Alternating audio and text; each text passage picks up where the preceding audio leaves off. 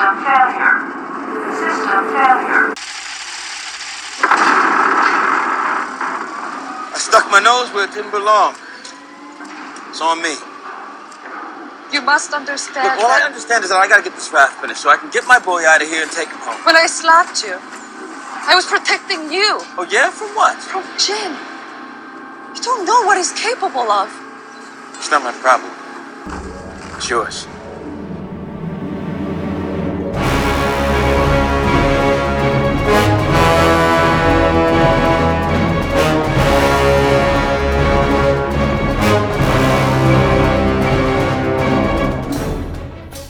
Hello everyone, Matt here and welcome to Looking Back at Lost, where each week I look at another episode of ABC's Lost to see how that episode fits into the series as a whole.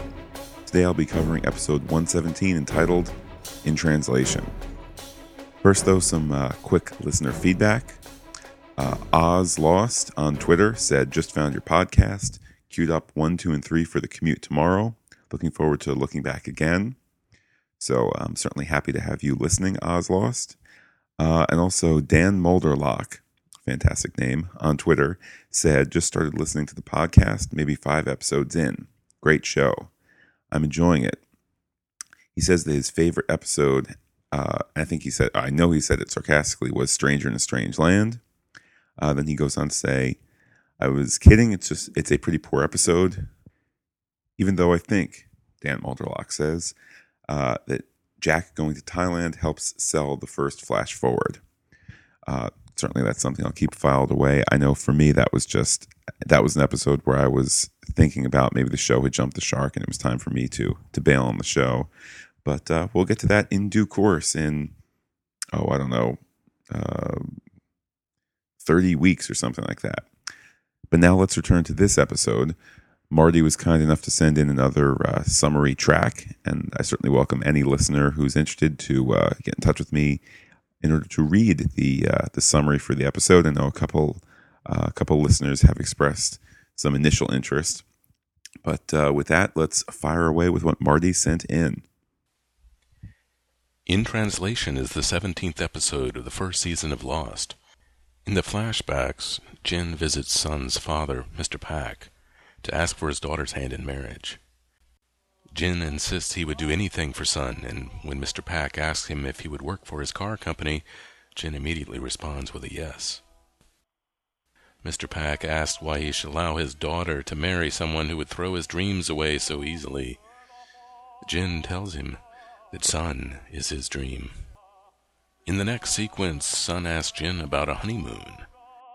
Jin tells her that they'll be able to go after he does some management training. Jin soon gets promoted, and Mr. Pak assigns him to go to Mr. Byung-han's house to deliver a message. There, he tells Mr. Han that Mr. Pak is displeased. In an attempt to save his honor, Mr. Han gives Jin a puppy. This is the same dog that we've seen earlier in Sun's flashbacks. Sun prepares a candlelit dinner. However, it is interrupted by a phone call from her father. Jin goes to see Mr. Pak and discovers that the factory has been closed, and thus Jin has not delivered the message properly. Mr. Pak sends Jin along with a mercenary back to Mr. Han's house to close the deal. Before the other man can kill Mr. Han, Jin wildly thrashes him, informing him that the factories must open tomorrow. And oh, by the way, he just saved his life. Jin looks at his scared family and leaves. Once again, we see Jin washing the blood from his hands in the bathroom. But this time, we see the aftermath with Jin disappointed in what he was forced to do. Jin visits his father, who is still very much alive and working as a fisherman. Jin helps him with his work and apologizes for being ashamed. They talk about Sun and Jin's marital difficulties, and Jin expresses his wish to start over. In the end, Jin's father tells him to go to America and start a new life. Back on the island, Sun and Jin get into a spat over the modesty of Sun's bikini. Jin takes her by the arm and drags her along, and she falls in the sand. Michael rushes to her aid and threatens Jin, but Sun slaps Michael. He stands there shocked, and Jin and Sun just walk away. Jin asks if she is involved with Michael, and she says no. Shannon and Sayid continue their flirtations. That night, the raft is set afire, and everyone blames Jin. Sun finds Jin covered with burns, but he does not speak to her. Sayid informs Boone that it may get serious with Shannon. Boone warns him that she just might use him. Sayid then tells Shannon that it may not be a good time for them to date. This raises Shannon's ire, and she goes to confront Boone, but runs into Locke instead. He advises her to start a new life rather than confront Boone. Sawyer ambushes Jin while he is gathering water and knocks him out with a kick to the head. He then ties Jin up and escorts him back to the beach. Michael loses it and starts wailing on Jin. Sun, for the first time speaking in English, tells him to stop. Jin did not burn the raft. Jin's hands were burned while trying to put the fire out. Everyone is surprised she speaks English, and she goes on to attest that Jin is not a liar. Locke then says it would be unlikely that one of the survivors could burn the raft anyway. Michael concedes that the raft is gone and decides to make a new one. Sun goes to see Jin and says that she was going to leave him at the airport, but he changed her mind. Speaking in Korean, she asks him if they can start over. Jin says it's too late to start over. That night, Shannon decides to stay with Sayid, even though Boone is not real happy. Locke deduces that Walt has burned the raft and asks him why. Walt says he doesn't want to move anymore. He likes it on the island. The following day, Hurley's batteries finally give out. Sun takes a dip in the ocean, and Jin helps Michael begin work on the new raft. Thank you again to Marty for sending that in. Another wonderful job there. Now let's move on to my thoughts about the episode. It opens, of course, with the eye shot from Jin, and they don't really waste time either. He just looks mournfully over the ocean, and then whoosh, we're in Mr. Pike's tremendously tall but thin office. It's just a bit strange choice of a place to shoot. I'm assuming that they're doing it on location, that it wasn't the set, because it is a rather interesting spot, but it just kind of struck me as a bit strangely shaped for the office of this impressive magnate. Anyhow, I have a note here. I wonder how one goes about getting a Korean language actor. I suppose it's probably just through the normal Hollywood casting routes, but anyhow, back to this episode. It's a nice bit of dialogue from Jin as to why Mr. Pike should give Jin his daughter, because Jin says, "She is my dream." That's something that we should all file away out there for with use for our significant others, etc. It's just it's a good line there. Anyhow, after the flashback, Sun walks out at a distance from the camera in a bathing suit. In the ensuing conflict, which of course is Jin wanting her to cover up, the camera reveals that we're still on the main beach. It's been that Jin was off to one side and Sun on the other, and our castaways in between. It's smart, economical, inspired camera work. It really is just a lovely shot. It's a great way of kind of, we're boxed into that one perspective of Sun, but then given a little leeway with the camera, we realize, it was a private moment in her own head, surrounded by the other survivors. And also, it's nice seeing Michael intervene when Jin is trying to get Sun to get back in line, so to speak. All of Michael's intervention, makes up for all the yelling that he did in the past. The Michael episode. Maybe he is a good guy deep down. There's also some great acting out of Sun too, when she slaps Michael for intervening. With her back to Jin, And when she's looking at Michael and, of course, the camera, her face has this mournful apology on it to Michael.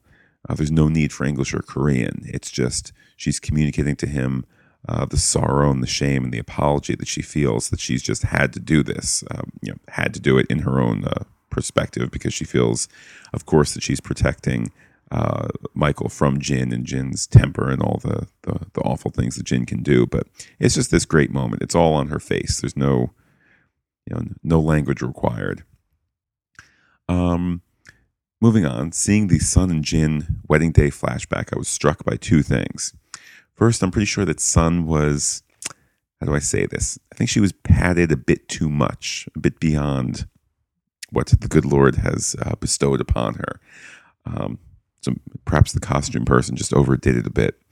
But a bit more importantly, the second thing that struck me was how in shooting the series finale, they had a Sun lookalike, so the story goes, in a wedding dress in order to fake out the various spoiling spies for that final church scene in the finale. So it just kind of brought back that memory of Sun in a wedding dress and a Sun lookalike in a wedding dress that they would be using 6 weeks later.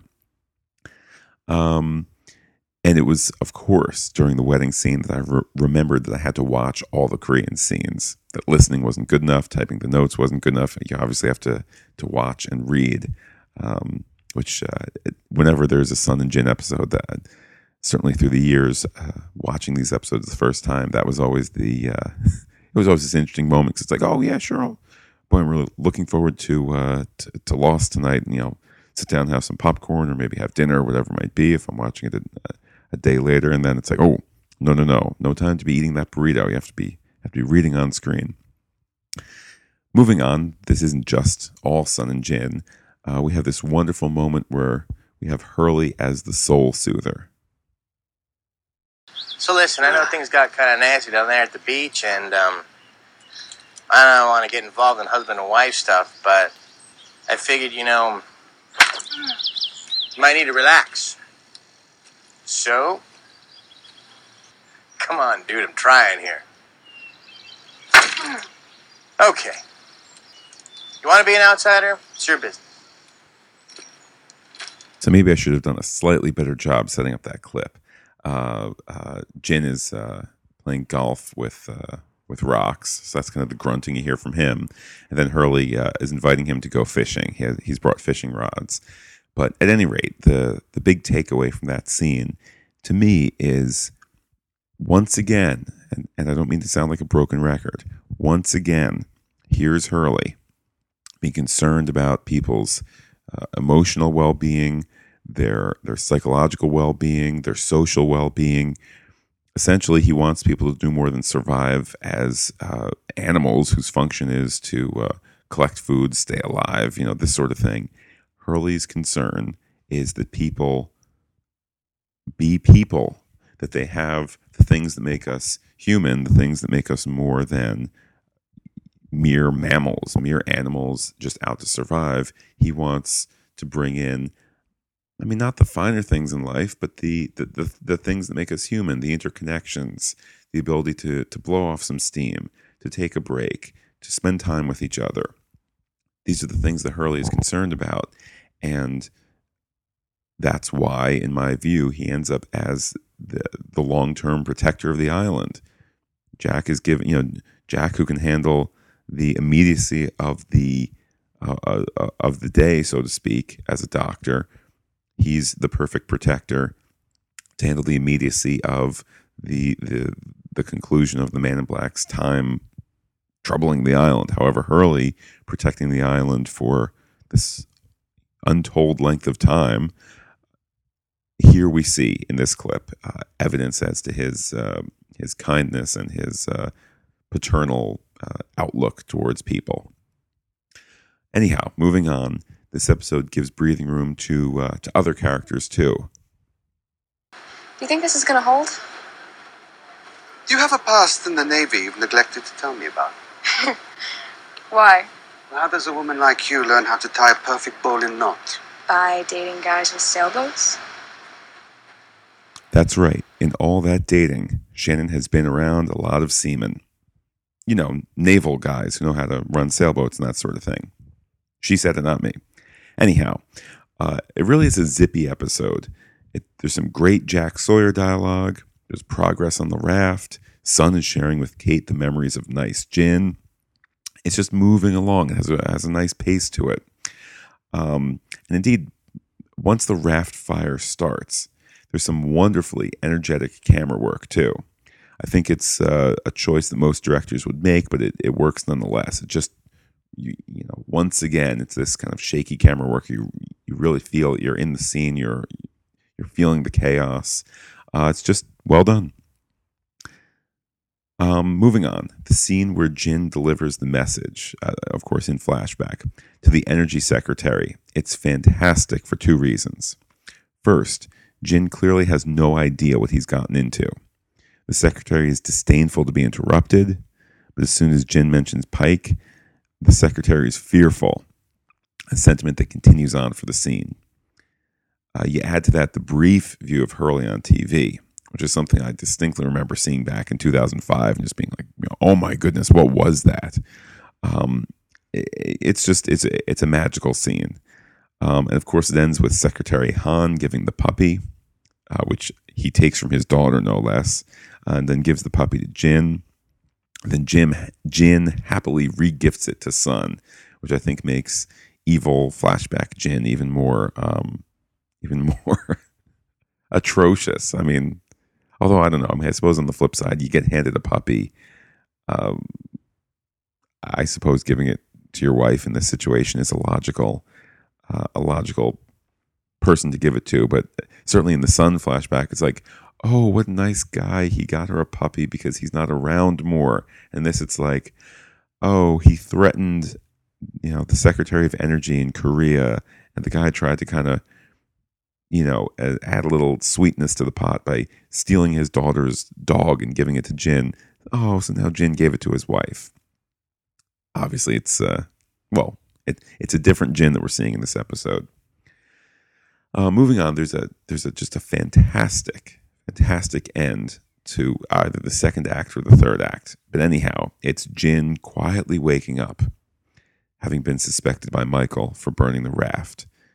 We assume that it's him too.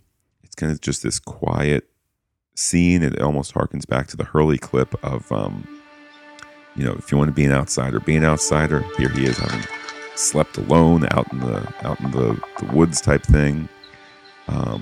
And again, he goes to the little stream to clean his hand. We assume that the wound is from the fire. Then Sawyer arrives. Messed up my ride, Chief. We've talked before about how sometimes the show really won't know how to end a scene, and you'll end up with just kind of an awkward. Well, like for example, in last week's episode, there was Sayid talking to Charlie about kind of the stress and post-traumatic stress. Essentially, is what the scene is about. And Sayid says, "You're not alone." Then Sayid gets up and walks away.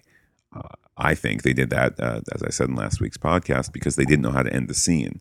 With this is a great way to end the scene, a great way to end the act and go to commercial.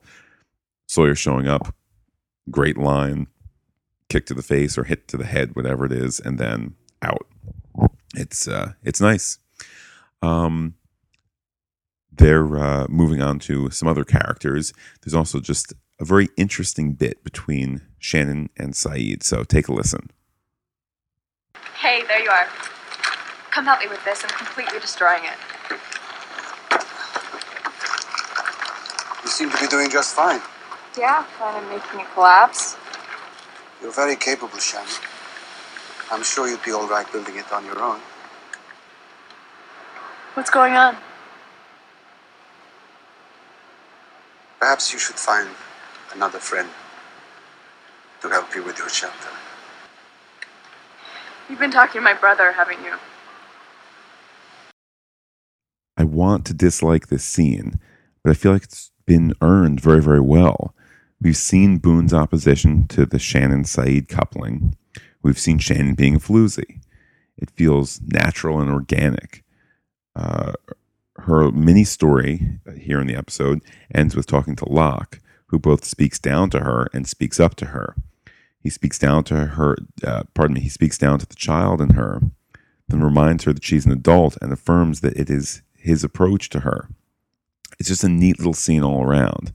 I think perhaps I have some sort of Shannon bias, perhaps, that might color my view of her, although, she is presented as a pretty pathetic character oftentimes. But it's a nice scene. It works. It's character growth at the right spot at the right time. Really well done. Moving back to Jin's flashbacks for a moment, I like that when Jin is driving the assassin Tuffy guy, who's also in the employ of Mr. Pike, the scene is lit with very, very, very low lights. It's reflective of Jin's step into the darkness for being an enforcer for Mr. Pike. It also just kind of adds to the tension. You realize he's trapped in the car as much as he's driving the car. He's trapped in the car with this guy. He's going down a particular road, doing what he does for Mr. Pike. To a certain degree, Jin has made a deal with the devil in order to get Sun's hand, but now a certain part of him must realize that he's losing her, or insofar that they had a certain connection and now that connection is failing.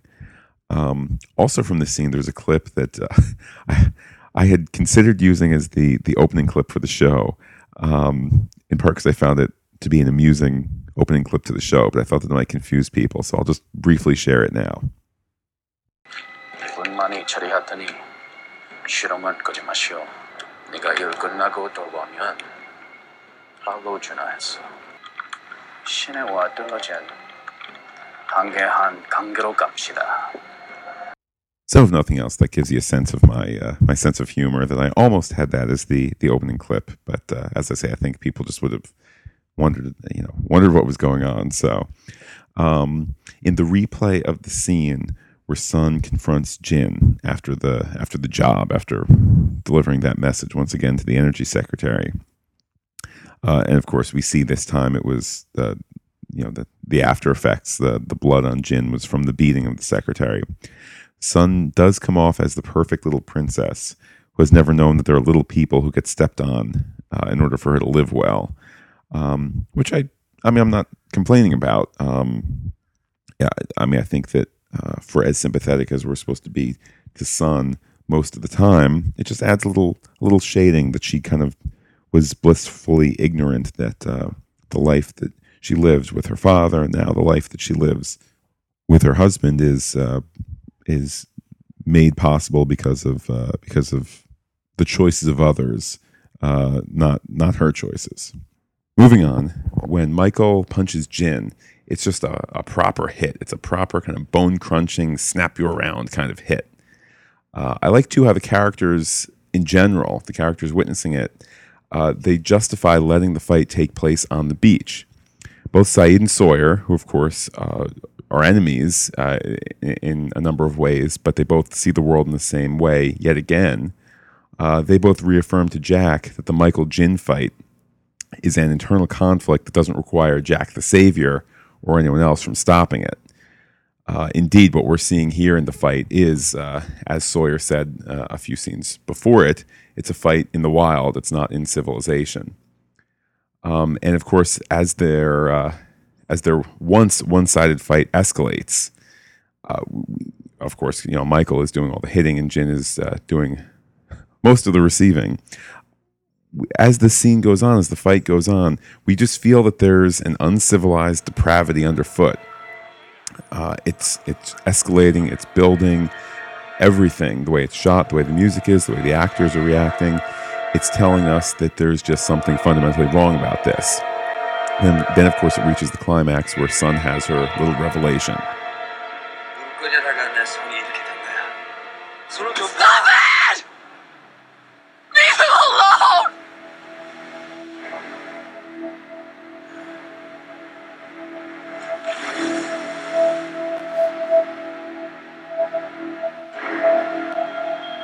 He didn't burn your raft.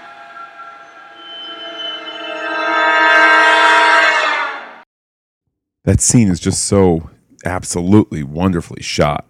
There's all sorts of reaction shots from those that are present. It almost feels like it's a Twilight Zone zinger that we're in on, of course, but the rest of the characters there are not in on it. It's just, we the audience are so rarely in this position to be ahead of the characters, to be ahead of the show, and to know the mystery ahead of time. And sure enough, here we are. And it's just, the tension builds, and then this kind of, it's just such a wise choice for them to take the moment and show the shock across everyone's face. It plays so great, so great.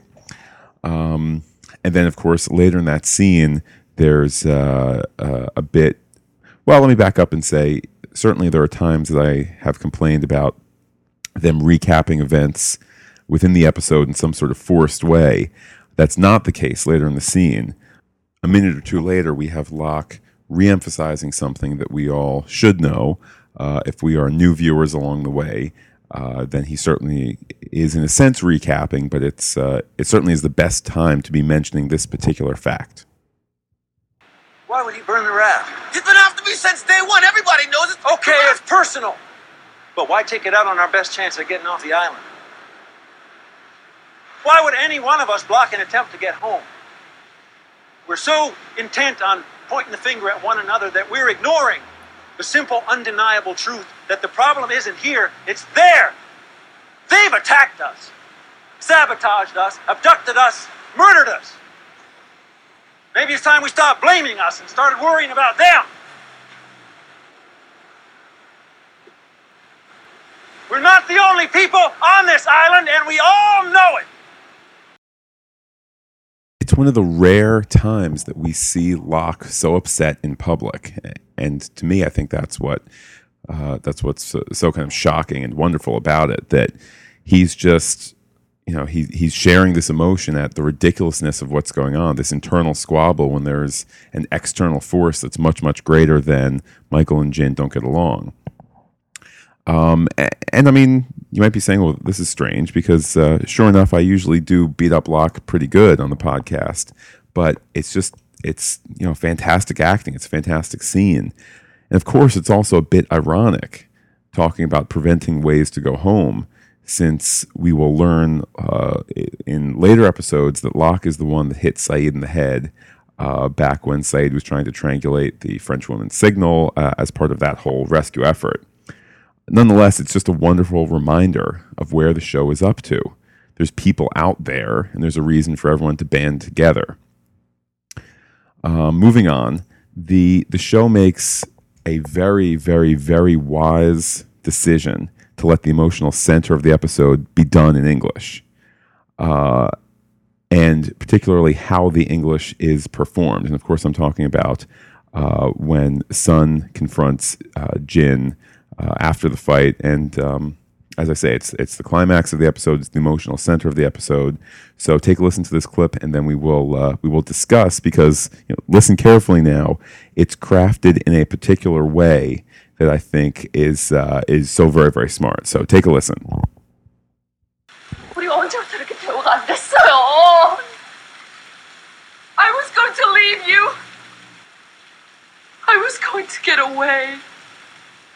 But you made me change my mind. You made me think that you still loved me.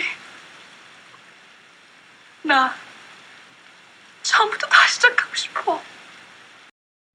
Now, I hope that you noted that her English speaking voice was without the accent of imperfect English, that she's speaking in perfect English. I take that as we are hearing her speak Korean, if that makes sense. Just as we've heard, let's say for Sayid flashbacks, when they all speak in English, we say, okay, wink, wink. We've done the whole tried and true cinematic thing of they speak in the language and there's subtitles and they zoom into the lips and they change over to English and we say, okay, we're hearing English, but it actually is Arabic, right, for the Sayid episodes. When we hear Sun in previous episodes speaking English to Kate, it's heavily accented. This time it is not. It's basically perfect English. I think that they have done that so that so we don't need to be reading during this most emotional of scenes, but also I don't think it is meant to be Sun taunting Jin, or Sun even taunting Jin because she's speaking English. I don't think she is speaking English then. I think that she is speaking Korean, and we are just privy to that moment in kind of a moment of cinematic editorial license. I hope that makes sense, that when you hear her speaking English, she's actually speaking Korean, despite the fact that before it and after it, she's speaking Korean, and you're hearing Korean, and it's Korean. But it's just something I felt so strongly about in rewatching the episode that again, it all, in my mind, it all hinges on the fact that it is, accentless English. We're just meant to be privy to the emotional intimacy of that scene, which of course is so heartfelt. It's sad. It's desperate. And I'm glad that I could enjoy it as presented, not needing to read. And I actually had wondered, as a side note too, did they do this in all the did they do this for all the non-English versions of the show? Furthermore, I'd wonder for the Korean version of the show, because she, the actress who plays Sun, is tremendously famous. That's my understanding. She's tremendously famous in Korea. And also, obviously, Daniel Dae Kim can speak Korean, so there's a built-in huge Korean market for the show. I wonder if they just did a take that was in all Korean, just to make that edition, the Korean edition, easier. But anyhow, I feel very, very strongly that when she spoke in English, it actually was Korean. Moving on, the show starts to wrap up with the surprise in the flashbacks, the surprise of Jin visiting his not dead father. Side note, apparently Korea looks like Hawaii. Who knew? Now it's Jin's turn to have a wonderfully heartfelt scene.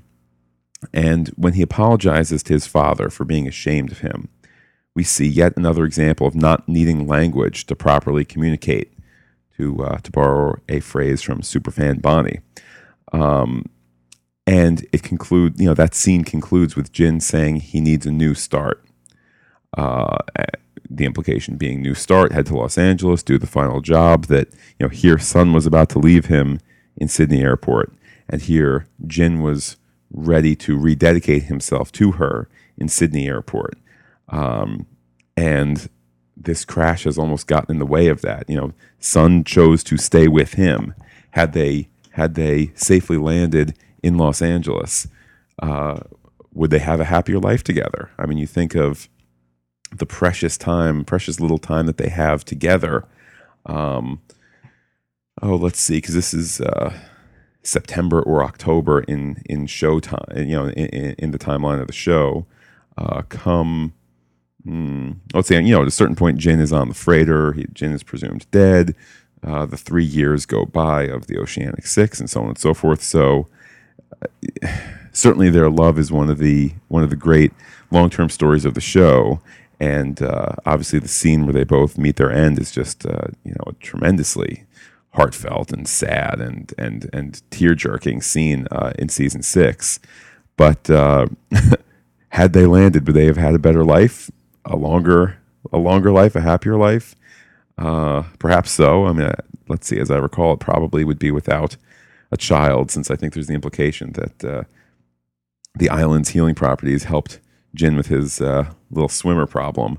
But other than that, who knows? One of those things we can all speculate. But anyhow, with them heading towards this potential of a wonderful future together in Los Angeles, and with us knowing this from Jin's flashback with his father, I was floored when we return on island and when Sun asks for this fresh start. A fresh start that Jin said he needed a month ago in Showtime, in the show timeline, and Jin the jerk walks away. I was floored. I've seen this episode multiple times. I had completely forgotten that. Kudos to the show for not taking the obvious route, right? The obvious route would have been they fight. They've been fighting for all these episodes, for 17 episodes. Now they're finally back together. No, they decide to keep it going. Or keep the fight going.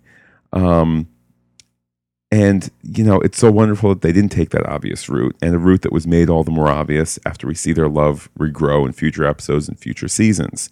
They just extended a bit. It's wonderful.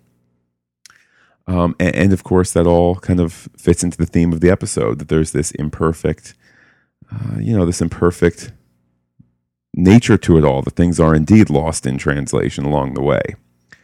And with that, what is the island after all? There's one final clip that speaks to that. Actually, I guess it's the second to last clip, but there's one final clip that does speak to the theme of the episode and that fits in with Sun and Jin still remaining apart. So take a listen.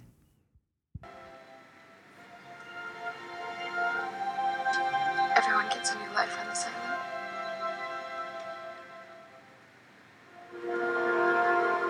I'd like to start now.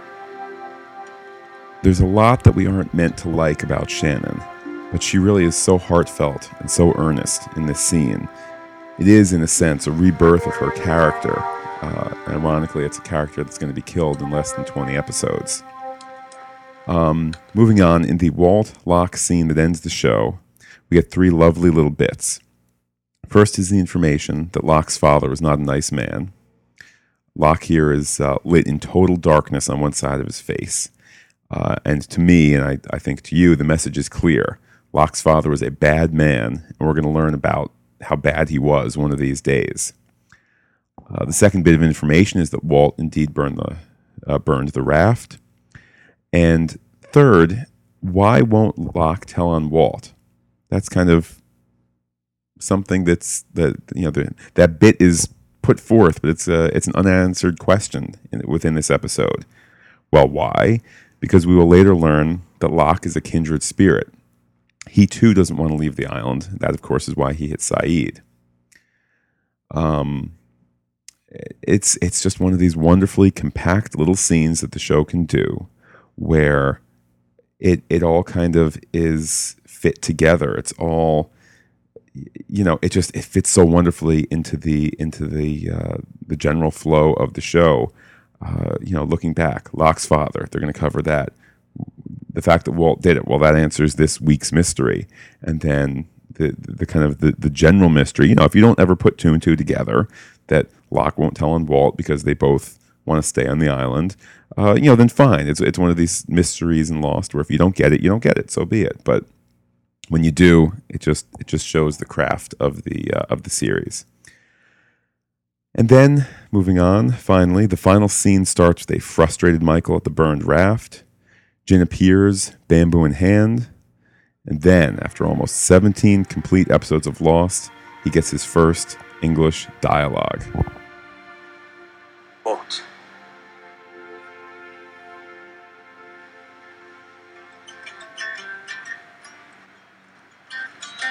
With Hurley walking into the scene, we get the music that he's listening to on his headphones and CD player. We get that to take us to the end of the episode, along with a freed Sun, who now is able to go swimming in a bikini.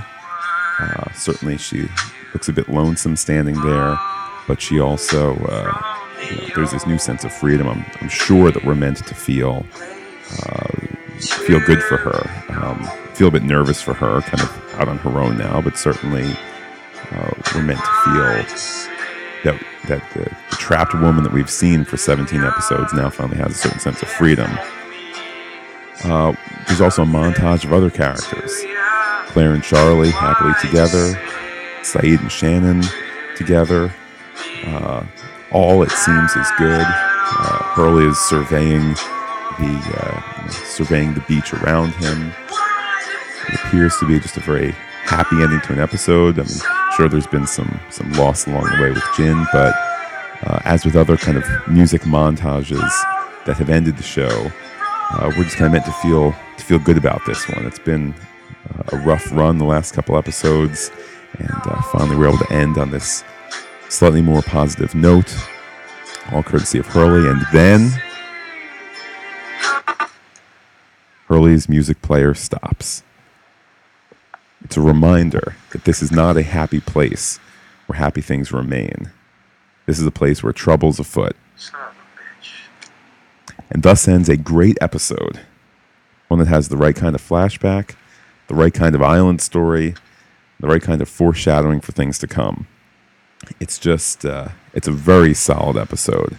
And although it's the only Jin flashback that the entire series has, it's one that just kind of ends with that sense of white noise and emptiness. And as I said, just a reminder that this is not a happy place. This is not overall a happy show. It might be life affirming in the end, but it's a tough life along the way. Luckily, though, our podcast is not over. As always, I invite anyone who's interested to share comments about upcoming episodes. They can get in touch with me and see what episode I am podcasting. Somebody who's taken big advantage of that is Bonnie, the super fan of the show. She had emailed me, 4 or 5 days ago about this episode. And here's what Bonnie had to say about 117 in translation. Quote, "There's an overriding theme of truth being a matter of perspective. It changes from one person's vantage point to another's. It's also fluid, altering shape and meaning as viewed through the lens of time." And then Bonnie goes on to say, quote, "As an aside, did you know that a memory continually distorts the more often you trot it out for a review? The mechanics baffle neurobiologists, but people have more accurate recall of rarely thought about events than those that they dwell on." Certainly a neat little tidbit, particularly given the fact that we all are working to remember the show. I suppose it's rather depressing that with each review of the episode, my memory of it diminishes. But also, I mean, it's just interesting. I recently rewatched The Constant on the 1 year anniversary of the show's, of the final episode. I chose to watch The Constant for fun. I'll podcast it in, 20 or 30 weeks whenever that one rolls around. Well, I suppose it's the beginning of season 4, so a bit past that. But there certainly are memory aspects to the show. But thank you once again, Bonnie, for sharing your information. I welcome any fan to send me an email to lookingbackatlost@gmail.com. If you would like to chat ahead of time about episodes, an episode you've just watched or whatever it might be, and hopefully your comments will end up on the podcast. Let's now do a little fact-checking on Lostpedia to see any little bits or pieces that I might have missed. Lostpedia says, during the flashback scene where Jin first visits Byung-han, his daughter is briefly seen watching TV, as we noted. Hurley is on screen from when the press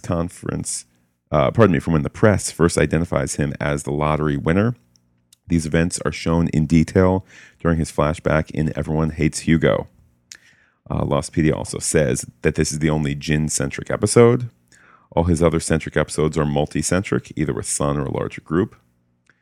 They go on to say, when Michael sees Jin kneeling on the beach and runs toward him, accusing him of burning his raft, and many other characters come out yelling, we hear English from Jin's point of view, and it sounds very foreign.